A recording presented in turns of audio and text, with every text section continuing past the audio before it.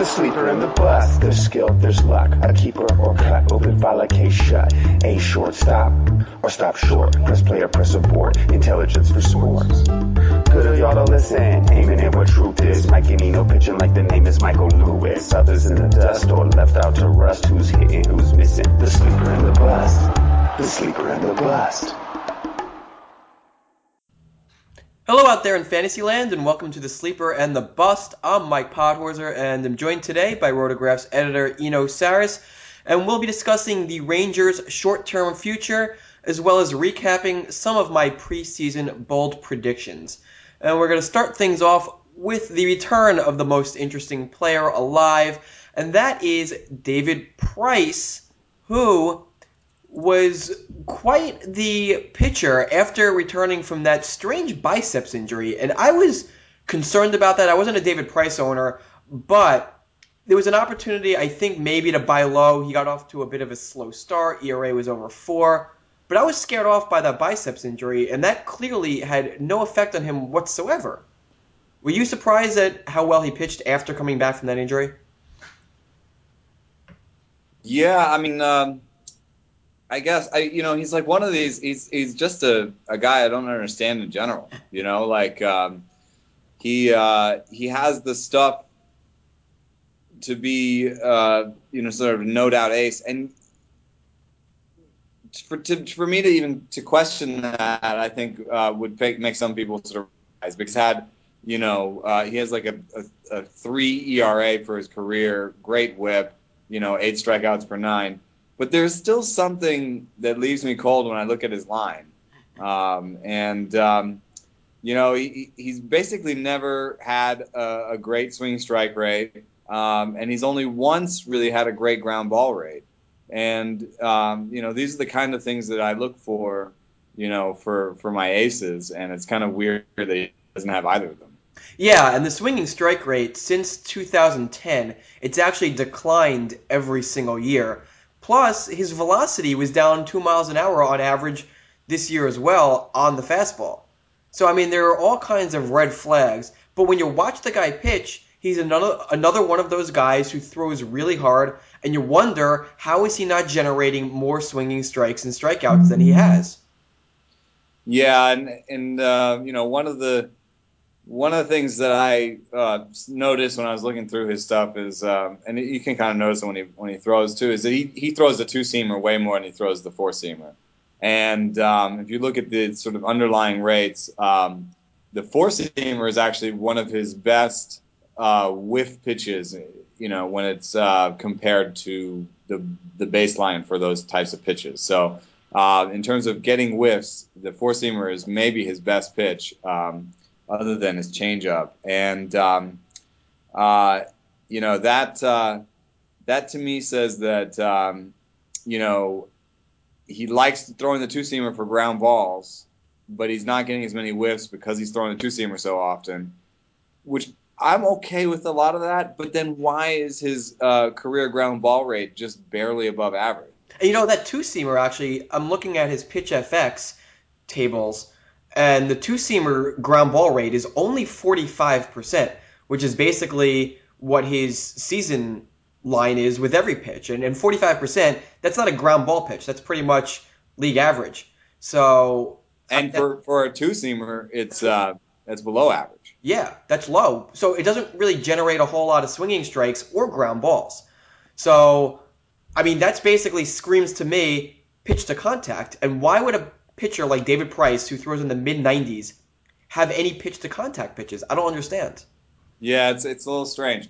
But yet, when you talk to players like Adrian Gonzalez, I asked him, if you had to have one pitcher to win a game with, he said David Price. And I said, is that the same answer for nastiest pitcher you face? And he's like, yeah, he's up there, because when you watch it, like what we're saying, when we watch him, it looks great.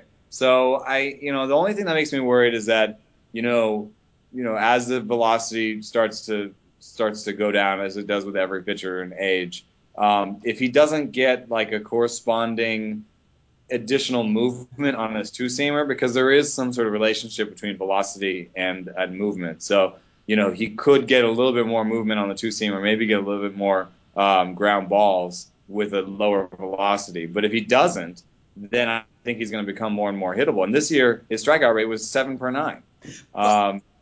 So it's not great. But you know what? Let's not take away anything from him because with his skills package this year, his Sierra was still at 343, which is still one of the better marks that you would hope for as an American League pitcher. And I hate talking about that whole cliche, how, he's become a pitcher, not a thrower. Obviously, David Price has never had that problem. He's never had bad control. He's always had good control. But his strikeout rate drop this year also corresponded to a huge spike in first strike percentage. He went from generally in the low 60% range to nearly 68%, which I don't have the league leaders up, but it probably would be close to the league leaders. So it's possible that he did consciously make the decision that he's going to pitch a little more to contact and just attack the strike zone and just throw a ton of strikes and at the expense of strikeouts. And now maybe also he realizes that his velocity is down, and that's what he decided to do. And that didn't hurt him at all this year.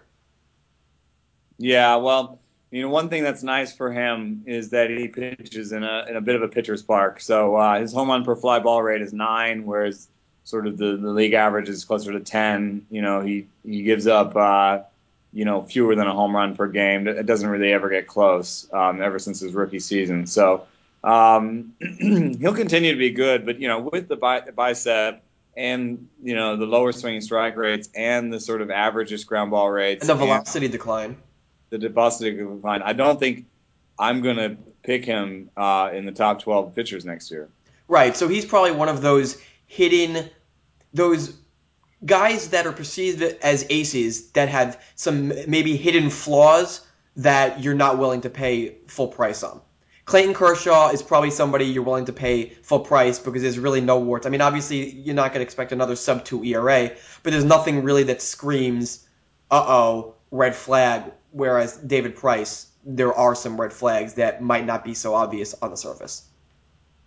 Yeah, but still an awesome pitcher, and I'd hate for Rays fan to be yelling at the radio right now. I mean, as obviously a great pitcher, and when we're in fantasy, we're talking about really trying to, when you're talking about your first pitcher that you're picking, you want to have no question marks pretty much. Right. Let's move along to the Rays' opponent last night. That's the Rangers, and they're going to have a very interesting offseason. I mean, they have a top prospect in Jurickson Profar that was a bit disappointing this year. He didn't exactly get regular playing time, so that must have been tough. They have to make room for him. You'd think they would have to make room for him. They have a whole bunch of free agents. Nelson Cruz, who had been their right fielder. David Murphy, their left fielder. Their first baseman, Mitch Moreland. Their catcher, A.J. Przinsky. Matt Garza, who they acquired midseason from the Cubs.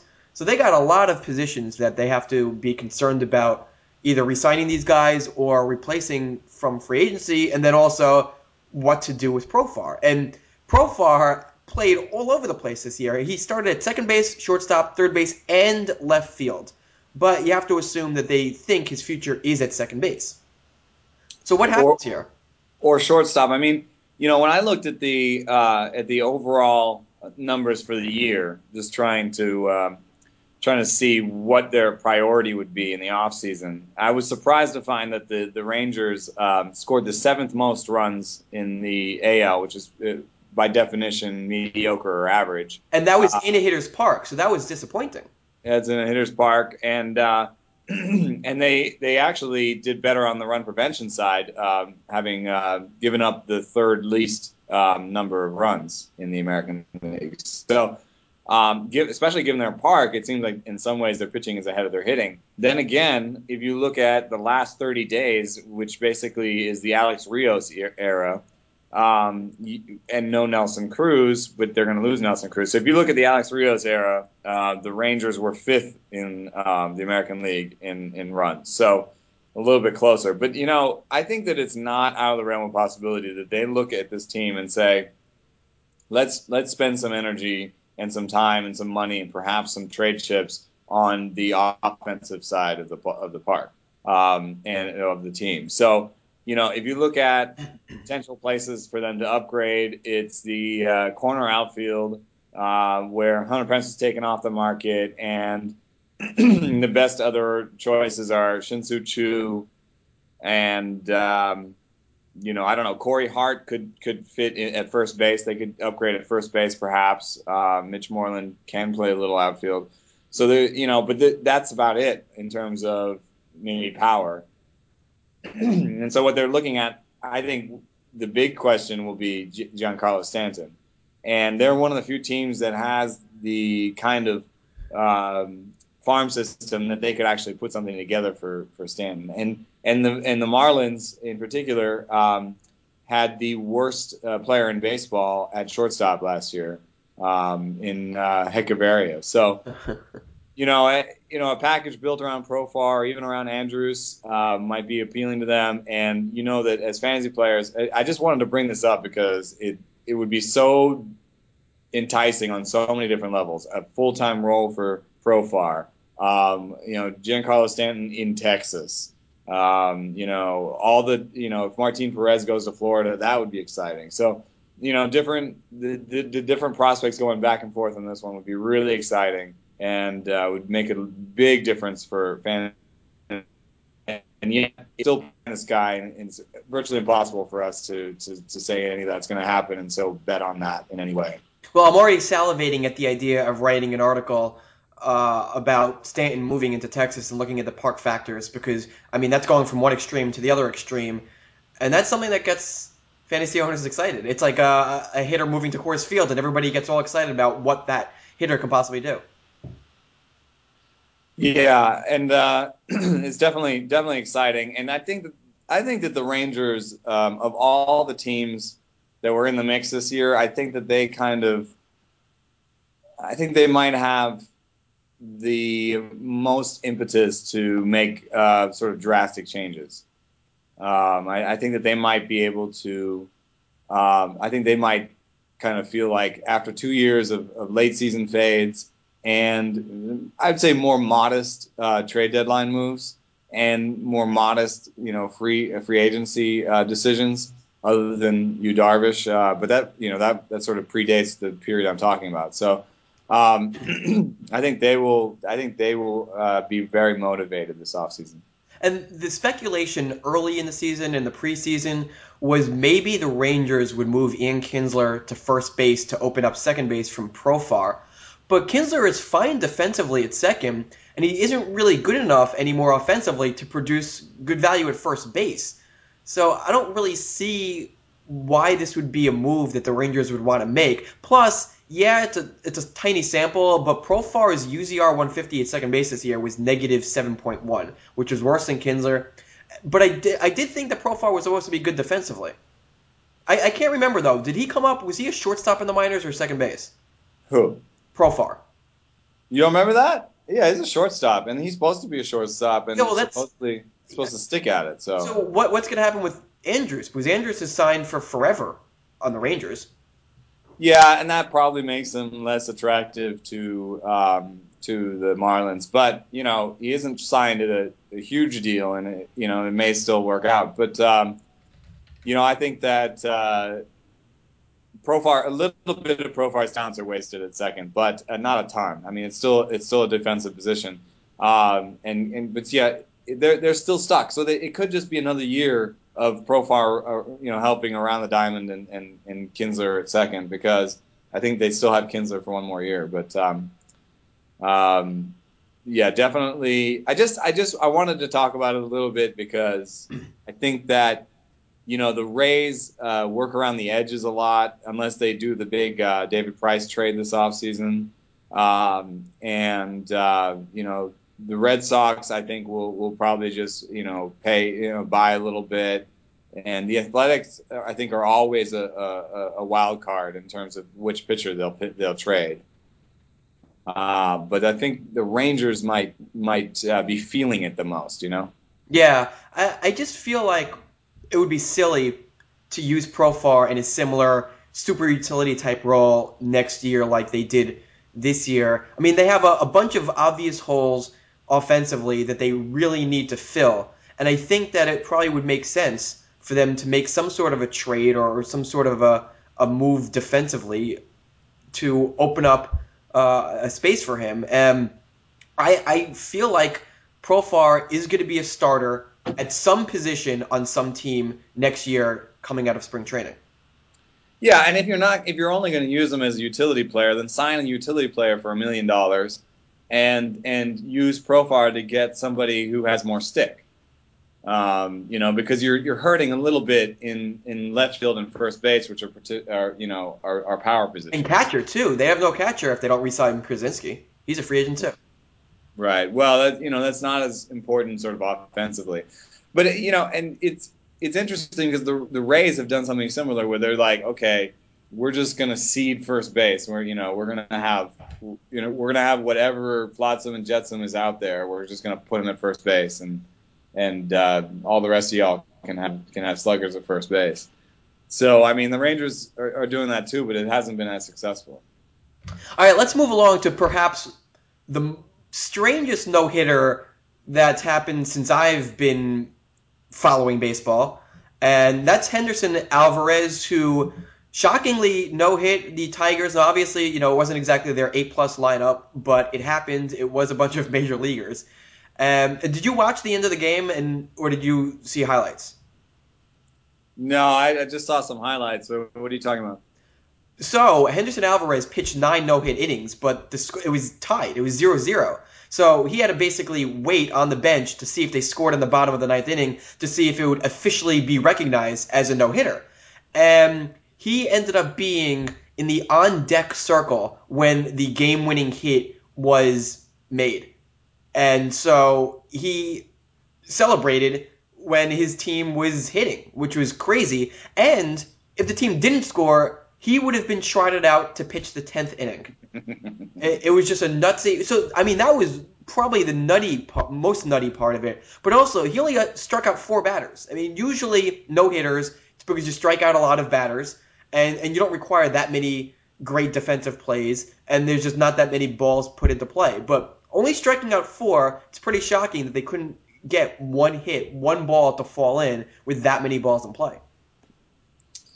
Yeah, and it's not the best defense in the world. Although, if Hechavarria has one thing going for him, supposedly it's defense. So, I don't think it's I don't I streamed him like 5 times, so I was pretty excited about that performance. But I he's one of those guys where I'm like, damn, this guy throws 95. It's a pretty wicked sinker. And I think he's going to have some, 58, 59, 60% ball rates in his future. He already has one sort of like that in his past.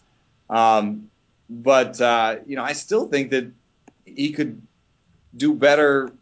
I think he could strike out people and have all this. I mean, yeah, he throws a sinker 56% of the time, but his slider and his changeup and his cutter, they all get decent whiffs. I mean, we're not talking like really terrible whiff rates. So maybe he'll throw those a little more. I've heard the change is not very good, but looking at it right now, it looks like it could be good enough. It gets about half ground balls and gets a 13% whiffs. Typical changeup gets 15% whiffs. So I feel like the NL is going to be good to him, and I think I'll probably own him on some teams next year, particularly in head-to-head, where I can supplement his lack of strikeouts perhaps with a streamer or an extra position dedicated to a starting pitcher.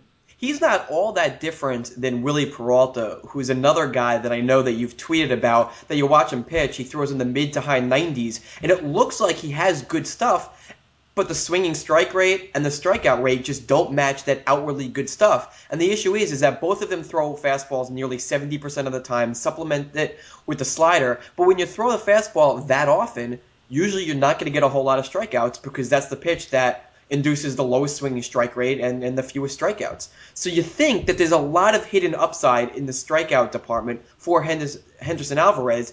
It would just probably come at the expense of ground balls. He'd probably make the trade-off either ground balls or strikeouts. And I think strikeouts are probably better than a ground ball because a ground ball is a ball in play that can go for a hit. So I think there's some hidden upside here, especially in the National League if he changes up his pitch mix a little bit. And we can see a 6+ strikeout rate, which would make him possibly ownable in even a shallower mixed league, because the whole skills package could, in a pitcher's park, potentially lead to a sub-4 ERA. Yeah, I Legitimately think. sub-4 ERA.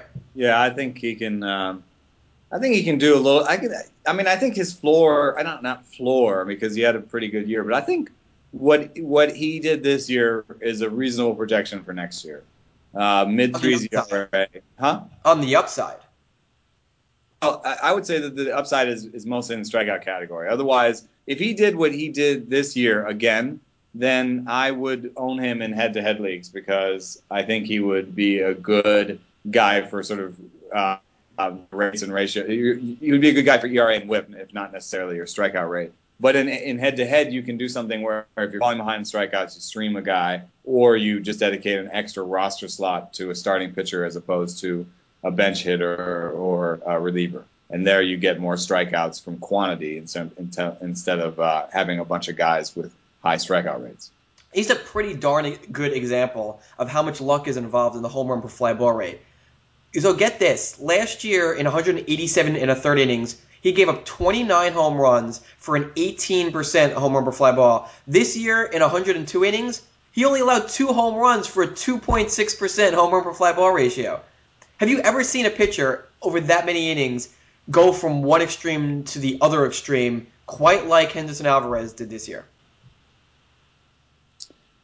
Uh, The answer is that's pretty intense, actually. I mean, it's like almost 10 times reversal. But no, I can't think of one off the top of my head. Yeah, I mean, obviously, I'm sure a little bit of that had to do with moving out of Toronto in the American League into the National League in Miami. But obviously, that's not going to explain the majority of that change. I mean, that swing is bad luck last year, good luck this year. I mean, obviously, that can't continue. I mean, 2 home runs in 100 innings is crazy. I mean, Right. I mean, So he's more likely to maybe triple that. So so that would be 12 home runs next year, or 6 home runs in 100 innings. Probably is not that big a deal if they're solo homers. I mean, he has good command and control. So maybe a 3.75 ERA, a 1.2 WHIP, 5 strikeouts per 9. It's very borderline, but I do like him a little bit more in head-to-head, like I said. yeah, I think the fact that he did finish the season with a 3.59 ERA, he now has that no-hitter on his resume. I think that'll give him a bit of a look. He might even be nabbed as a sleeper in some magazines, so I think it does raise his price a bit, and he's not just going to be a free agent at the end of every single draft. And so that kind of is annoying. His price is going to increase, but I think he does have some very deep sleeper potential and some strikeout rate upside. All right, let's talk about some bold predictions that we made in the preseason. And this episode, we'll talk about a couple of mine. Maybe, perhaps, in another episode, we'll talk about some of yours. So, first off, I predicted that Alex Cobb earns the most fantasy value among Rays starters not named David Price. And really the one guy I was thinking that he would be better than was Matt Moore. But Matt Moore had amazing run support and got a whole bunch of wins. So that basically guaranteed that he was going to out-earn Alex Cobb, even though, by all accounts and by all metrics, Alex Cobb actually was the better pitcher this year.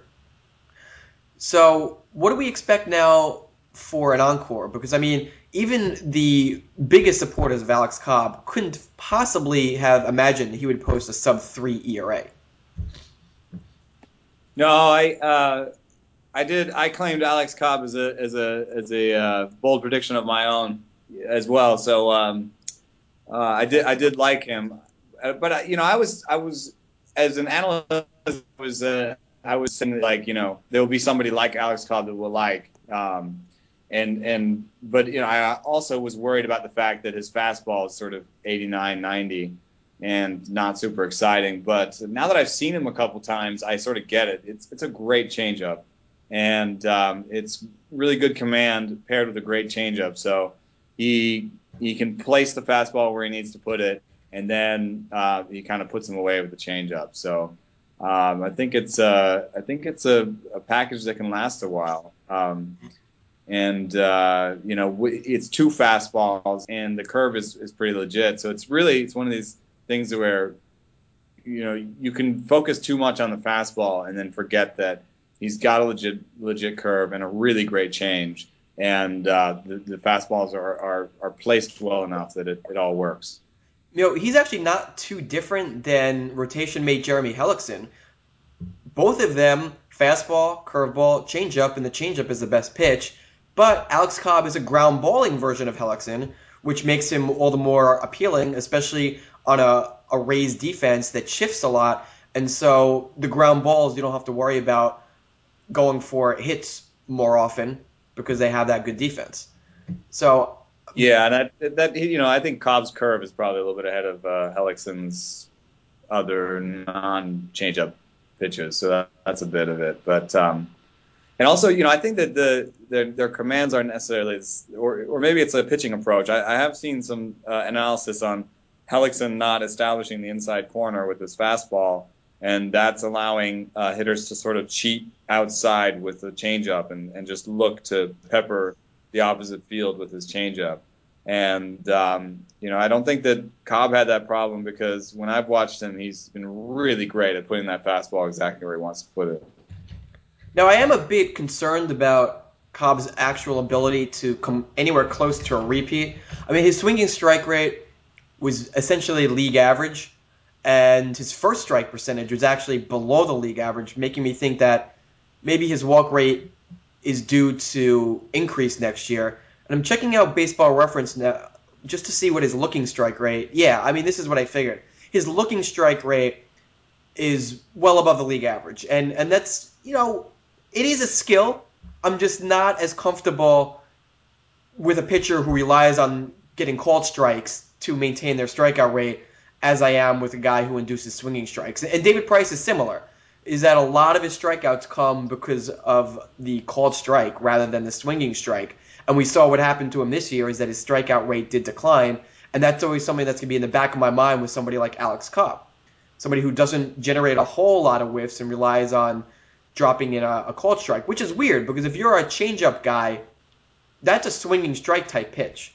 So maybe it's but actually, if you look at what's funny is that if you look at those two categories that I pointed out for David Price, swinging strike rate and ground ball rate, Cobb hasn't beat.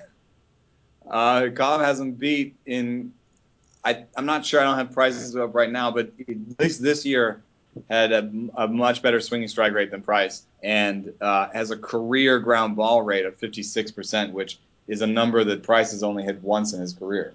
So that's kind of a funny little thing right there. I mean, no, I see obviously Alex Cobb, he's not going to post another sub-3 ERA without a whole lot of strand rate luck again. And so I wonder if I don't actually think he's going to be overvalued, because I think a lot of people, it was only over 143 innings. It's not like he threw 210 innings, because he had that scary concussion. But I feel like the knee-jerk reaction for the most part is that he's a bit of a fluke, because, I mean, he obviously doesn't have much of a track record. Last year's ERA, 4.03.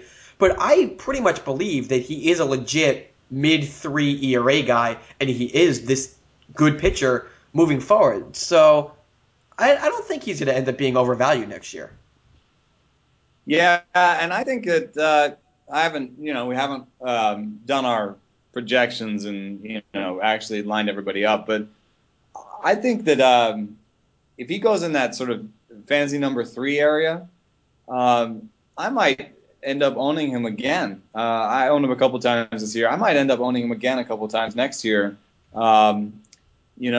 Picking him sort of to be one of my group of number 1/number 2s by picking him maybe a little bit earlier than some people would for to be a fantasy number 3 to actually be my number 2. Because I think I might like him a little more than some people. Well, how will you compare him to Matt Moore next year? Who do you think will earn more fantasy value? I'd prefer Cobb, actually. Yeah. Just because not only I think that Cobb is safer. The ground ball rate, the command, those are the things I like. Zimmerman found that command is also leads to better health. and Moore already had a health concern. So I think a lot of those. I think I would probably project Cobb for a few more innings than Moore, and the walk rate. Cobb might put up half the walk rate of Matt Moore. Yeah, too many red flags for me with Matt Moore. Velocity decline. His control has gotten worse this year. Fly ball pitcher. The strikeout rate isn't any better than Cobb's to begin with, and that's the one category that you were pretty sure Moore would outperform Cobb in. So really, I mean, Cobb is better in basically any metric that you look at, and he also didn't deal with the type of injury to his, I think it was an elbow injury that Matt Moore dealt with this year. That's a bit scary. So yeah, so easily Cobb for me, but I have a feeling next year that Matt Moore is going to be drafted earlier and for a more expensive price in nearly every single league. All right, let's move along to a guy that I'm wondering, are we done with Mike Moustakas? Both of us in the preseason had him included in our bold predictions. I went as bold as saying he would hit 30 home runs. You went with 25 home runs. He hit 12.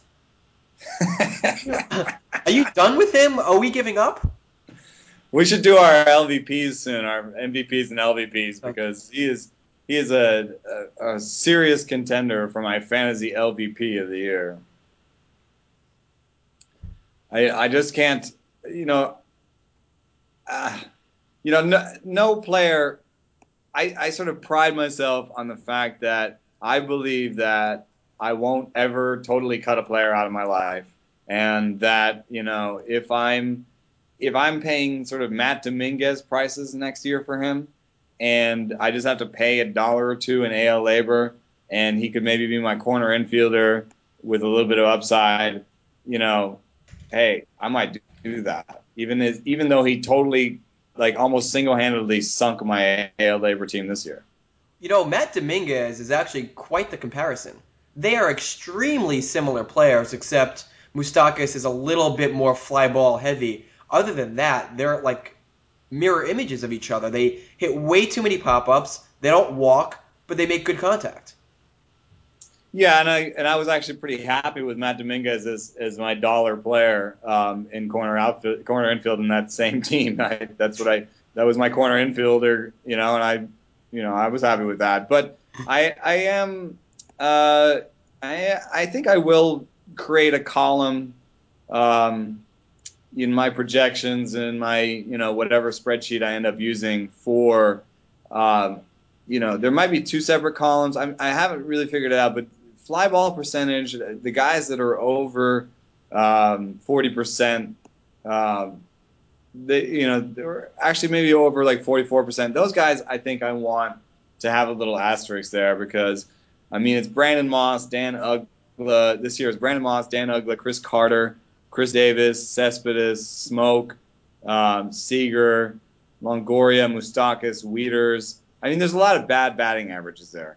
It makes me a little bit worried about those players for batting average going forward. We know Chris Carter is terrible. Dan Uggla hit 190. I think Brandon Moss is a true talent, like sort of 230 type hitter. Makes me worry about Cespedes. So I think I am going to put some sort of marker in for the extreme fly ball guys, and I'm going to put a marker in for sort of spray hitters, oppo hitters with power versus, that's something we're working on too. But so I think Moustakas is the worst of both worlds. He's a pull hitter and he hits it straight in the air. How does a guy who hit 36 home runs through two levels of the minor leagues in 2010, has posted isolated sluggings over 200. He was a big time prospect when he came up. He was supposed to be a big power hitter. How does this guy post a 6.9% homer per fly ball ratio? I don't understand. On some level, the home park, changed a little bit over those years. So, Yeah, okay. Let's look at his away number. He posted a 7.9% home run per fly away versus a 5.8. I see how that home park just completely. How about career away and home? He's only had like 2 seasons. Right. But I'm bringing it up. His career home and away is almost essentially the same home run per fly, 7.1 and 7.3. Oh, So there's boy. no excuse, All right. Michael Moustakis. No excuse. For just sucking. Yeah. Sucking the life Well, out of my AL Labor team. I blame you. What about this theory? So clearly, with all of his pop-ups, all of his fly balls, maybe his swing plane is just awful, and he simply gets under the ball too often. And so even if it's considered a fly ball and not a pop-up, it's still more pop-uppy than other fly balls. And so just based on his swing plane, he's just not making good contact with the ball, and it's just, lazy fly balls to the outfielders. That's killing his average distance, and that's killing his home run power because he's just not, squaring up on the ball often enough. So he just needs a complete overhaul of his swing. Yeah. Yeah. I mean, players with his line drive rate have trouble with batting average, even if they make contact. And I think he does need to focus a little bit on line drive rate. And I think if he did do a little bit better in the second half. And I'm trying to look now at his line drive rate over the season because I think that he had a couple different hitting coaches over the season. I mean, George Brett came in for a day, and so I wanted to look at his season graph for line drive rate, and let's see here. Oh, daily graphs. That's what I want. It did sit in the low 20% range from June on through the rest of the season. So basically, his line drive rate was killed by a low April and a 9% May. After that, he was good. Yeah, it got better. So there's some hope there, I guess. And also, if you look at his ground ball and fly ball rates, there was a major change in the middle of the season. I mean, he was crazy, crazy, crazy fly ball, and then he brought that back into the fold a little bit and even out in the second half. So and then you can just like watch his line drive rate sort of creep up as his fly ball rate went down. So there's some hope there. There's a little bit of hope there.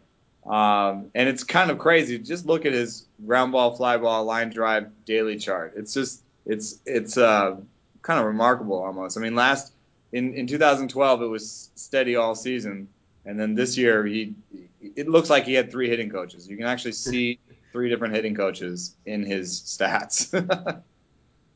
Yeah, it's low, then high, then low. If the fly ball rate, all of them were like, yeah. I mean, they weren't consistent all season long at all. Yeah. Oh, actually, I'm looking from 2011 to 2013. All right, now I'm looking at just 2013. Wow, Yeah. that's all over the place. Yeah, the fly ball up over 60%, way back down to above 30%, then back up again above 40%. So yeah, it was all over. It was a sign of a hitter who's like, all right, I suck. What the heck am I supposed to do Yeah. to alter my swing to make things better? He did get better in the second half, and I mean, bottom line, I'm not giving up on him. I think I've lost interest in 12-team mixed leagues, but Yeah. AL only league, I will guarantee that he's going to be cheap, and given his price, I think that he'll be worth the cost just based on the potential upside. Because you can't completely throw out his pedigree, his minor league history. He clearly has power. He just needs to do something with that swing, and it's happened. I mean, you could alter a swing, and I think there's still a 25 to 30 home run bat in there. Yeah, you could easily pay $2, $3, $4, $5 in an AL only league next year and get a guy who hits 260 with 25 homers. I Yeah, mean, there's no downside at that price. yeah, that's that, and then that's like sort of a game winning. That's at least a position winning kind of move where you fill your corner infield slot with a guy for $2 that gives you $10 or $15 or whatever. So I think I think I'm gonna try my hardest not to hate him. I think Mr. Mustakis will truly appreciate that and will allow you to interview him now. Oh yeah, Actually, that's he not would make a even. great interview. He would.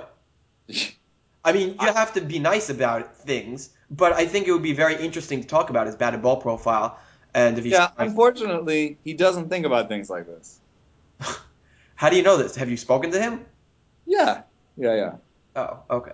Well, that is very unfortunate because his coaches need to discuss that with him and his swing because clearly it's not working. He was very rude to me, and he does not think about things this way. Well, then let's wish as little success as possible for. No, no, no. I mean, hey, this is what I'm saying. I have so many reasons to dislike this guy, and I'm gonna try my hardest not to, and maybe I'll even own him in AL Labor next year, and I'll laugh about All right, let's move along to another bold prediction that I made in the preseason, and that is that Josh Rutledge was going to be demoted to AAA by the end of May. And that's exactly what happened. But Rutledge was really, I mean, I was actually kind of intrigued by some of his skill improvements. He was really just killed by a low BABIP. So, I mean, he's not going to be guaranteed a starting job next year. He's probably going to battle in spring training with DJ LeMahieu, which is pretty crazy to say. But if he does open the season as their starting second baseman, are you getting back on the train? Would you consider him a sleeper and think he's due for a nice little rebound? I mean, he stole 12 bases without getting caught once, which is pretty good. And, you know, for his major league career now, he's stolen 19 without getting caught once. So there's something there in terms of at least knowing when to take off and having the speed to show that. He has he has a major league average isolated slugging percentage over 600 plate appearances for his career. So you were definitely talking about a guy who can go 15-15 without pushing the projections very hard. So any guy who can go 15-15 at second base is interesting to me. I just thought he would strike out less, and I thought that if he struck out 14-15% of the time, that he would put so many balls into play that eventually his batting average on balls in play would regress. You know, the more you put the balls put in play, the more likely you are to regress to the mean. So I feel like I thought his strikeout rate would be lower, and it wasn't necessarily. You know, he's basically a league average strikeout guy this year. And then if you put league average strikeout rate in with a bad walk rate with bad defense, that's how you end up in the minor leagues again. Yeah, well, we have basically a full season of performance and stats for Rutledge now, 562 at bats. And what he's done over that time doesn't look all that different than what Ian Kinsler did this year. 15 home runs, 19 steals, 82 runs, 56 RBIs, 254. That's basically a poor man, slightly worse than Ian Kinsler this year, and that definitely has value, even in 12-team mixed leagues. Yeah, it's just that I think that one of the things that I thought would help Rutledge is that he would excel in the types of things that the old school crowd might notice, and so they'd be like, oh, you know, look at this guy, he's got a little power, he's got a little speed, I like him, he's got spunk, you know. And then I thought that DJ In that exact voice. In that voice, this kid's got spunk. Yeah, that's kind of gross, actually. He's got the good face. Yeah. And I thought that LeMahieu, I can't believe he stole 18 bases. I thought LeMahieu he had 2 home runs. I thought he would have like 4 stolen bases, and I thought he'd hit like 275, and it would just be this completely blah line that even though he plays really good defense, I thought, you know, no old school manager would, you know, want to keep that around. But, you know, LeMahieu stole 18 bases. He hit 280 instead of 275. And he played his normal good defense, and he just was good enough to prove that he was better than Rutledge. So, but you know, I will say that these things are all subject to change. I think they still are, because I think LeMahieu could easily go into spring next year, hit 270 without any power, you know, and Rutledge, you know, is on fire through the spring, you know, with a nice BABIP or something, and takes the job back. Yeah, I do like Rutledge if he gets the job, but I'd feel more comfortable if LeMahieu was completely out of the picture and wasn't even carried on their opening day roster, because as we saw what happened this year, I would just be nervous that any 2-week slump by Rutledge and all of a sudden LeMahieu is stealing playing time away. And so I wouldn't want to rely on Rutledge with LeMahieu around and that continued threat of losing his playing time. Yeah, and Rutledge doesn't have the bat to switch over to first, and yeah, I mean it's obviously he's in the most Dawkins crowd for me. I mean, I didn't invest super heavily in Rutledge, but I did consider him a decent sleeper, and I did own him a couple of times. I think I'm going to put him in the same place, NL only. If there's a great spring, maybe final couple picks. If there's a great spring and they trade or cut or demote LeMahieu, then he creeps up a little bit further. Yeah, and if that happens where they get rid of LeMahieu and Rutledge is pretty much guaranteed second base full time, then I'm thinking Rutledge is once again a sleeper in 12-team mixed leagues. And now that he has the AAA experience, I'm not going to make some pessimistic bold prediction anymore. Rather, I might make an optimistic one, and I'm going to really like him and think he might have some nice sleeper value in 12-team mixers. Yeah, it's funny. A couple of my bold predictions that happened to me. One of my bold predictions is that Zach Greinke would be mostly healthy this year, and I actually gave myself a point on that because I don't count, Fight crazy. injuries. Yeah. Although maybe I should. I mean, they are pitchers and things happen. But I think I would go back on that now, considering his sort of switch from the slider to the cutter. I would say I think that Zach Greinke is going to be hurt next year. What was it? I think I might jump on the back on the Moustakas. Not back on the Moustakas. I can't do that. Scratch that. Yeah, scratch that one. There was, I forget what it is now, but there was definitely another prediction where I was like, you know what? I'm going to predict like the opposite next year. All right, well, maybe next show you'll expound upon that because I think that we're all eager to hear Wait, you do a complete I can 180. do it. Hold on. I can do it. I had to, stupid internet load.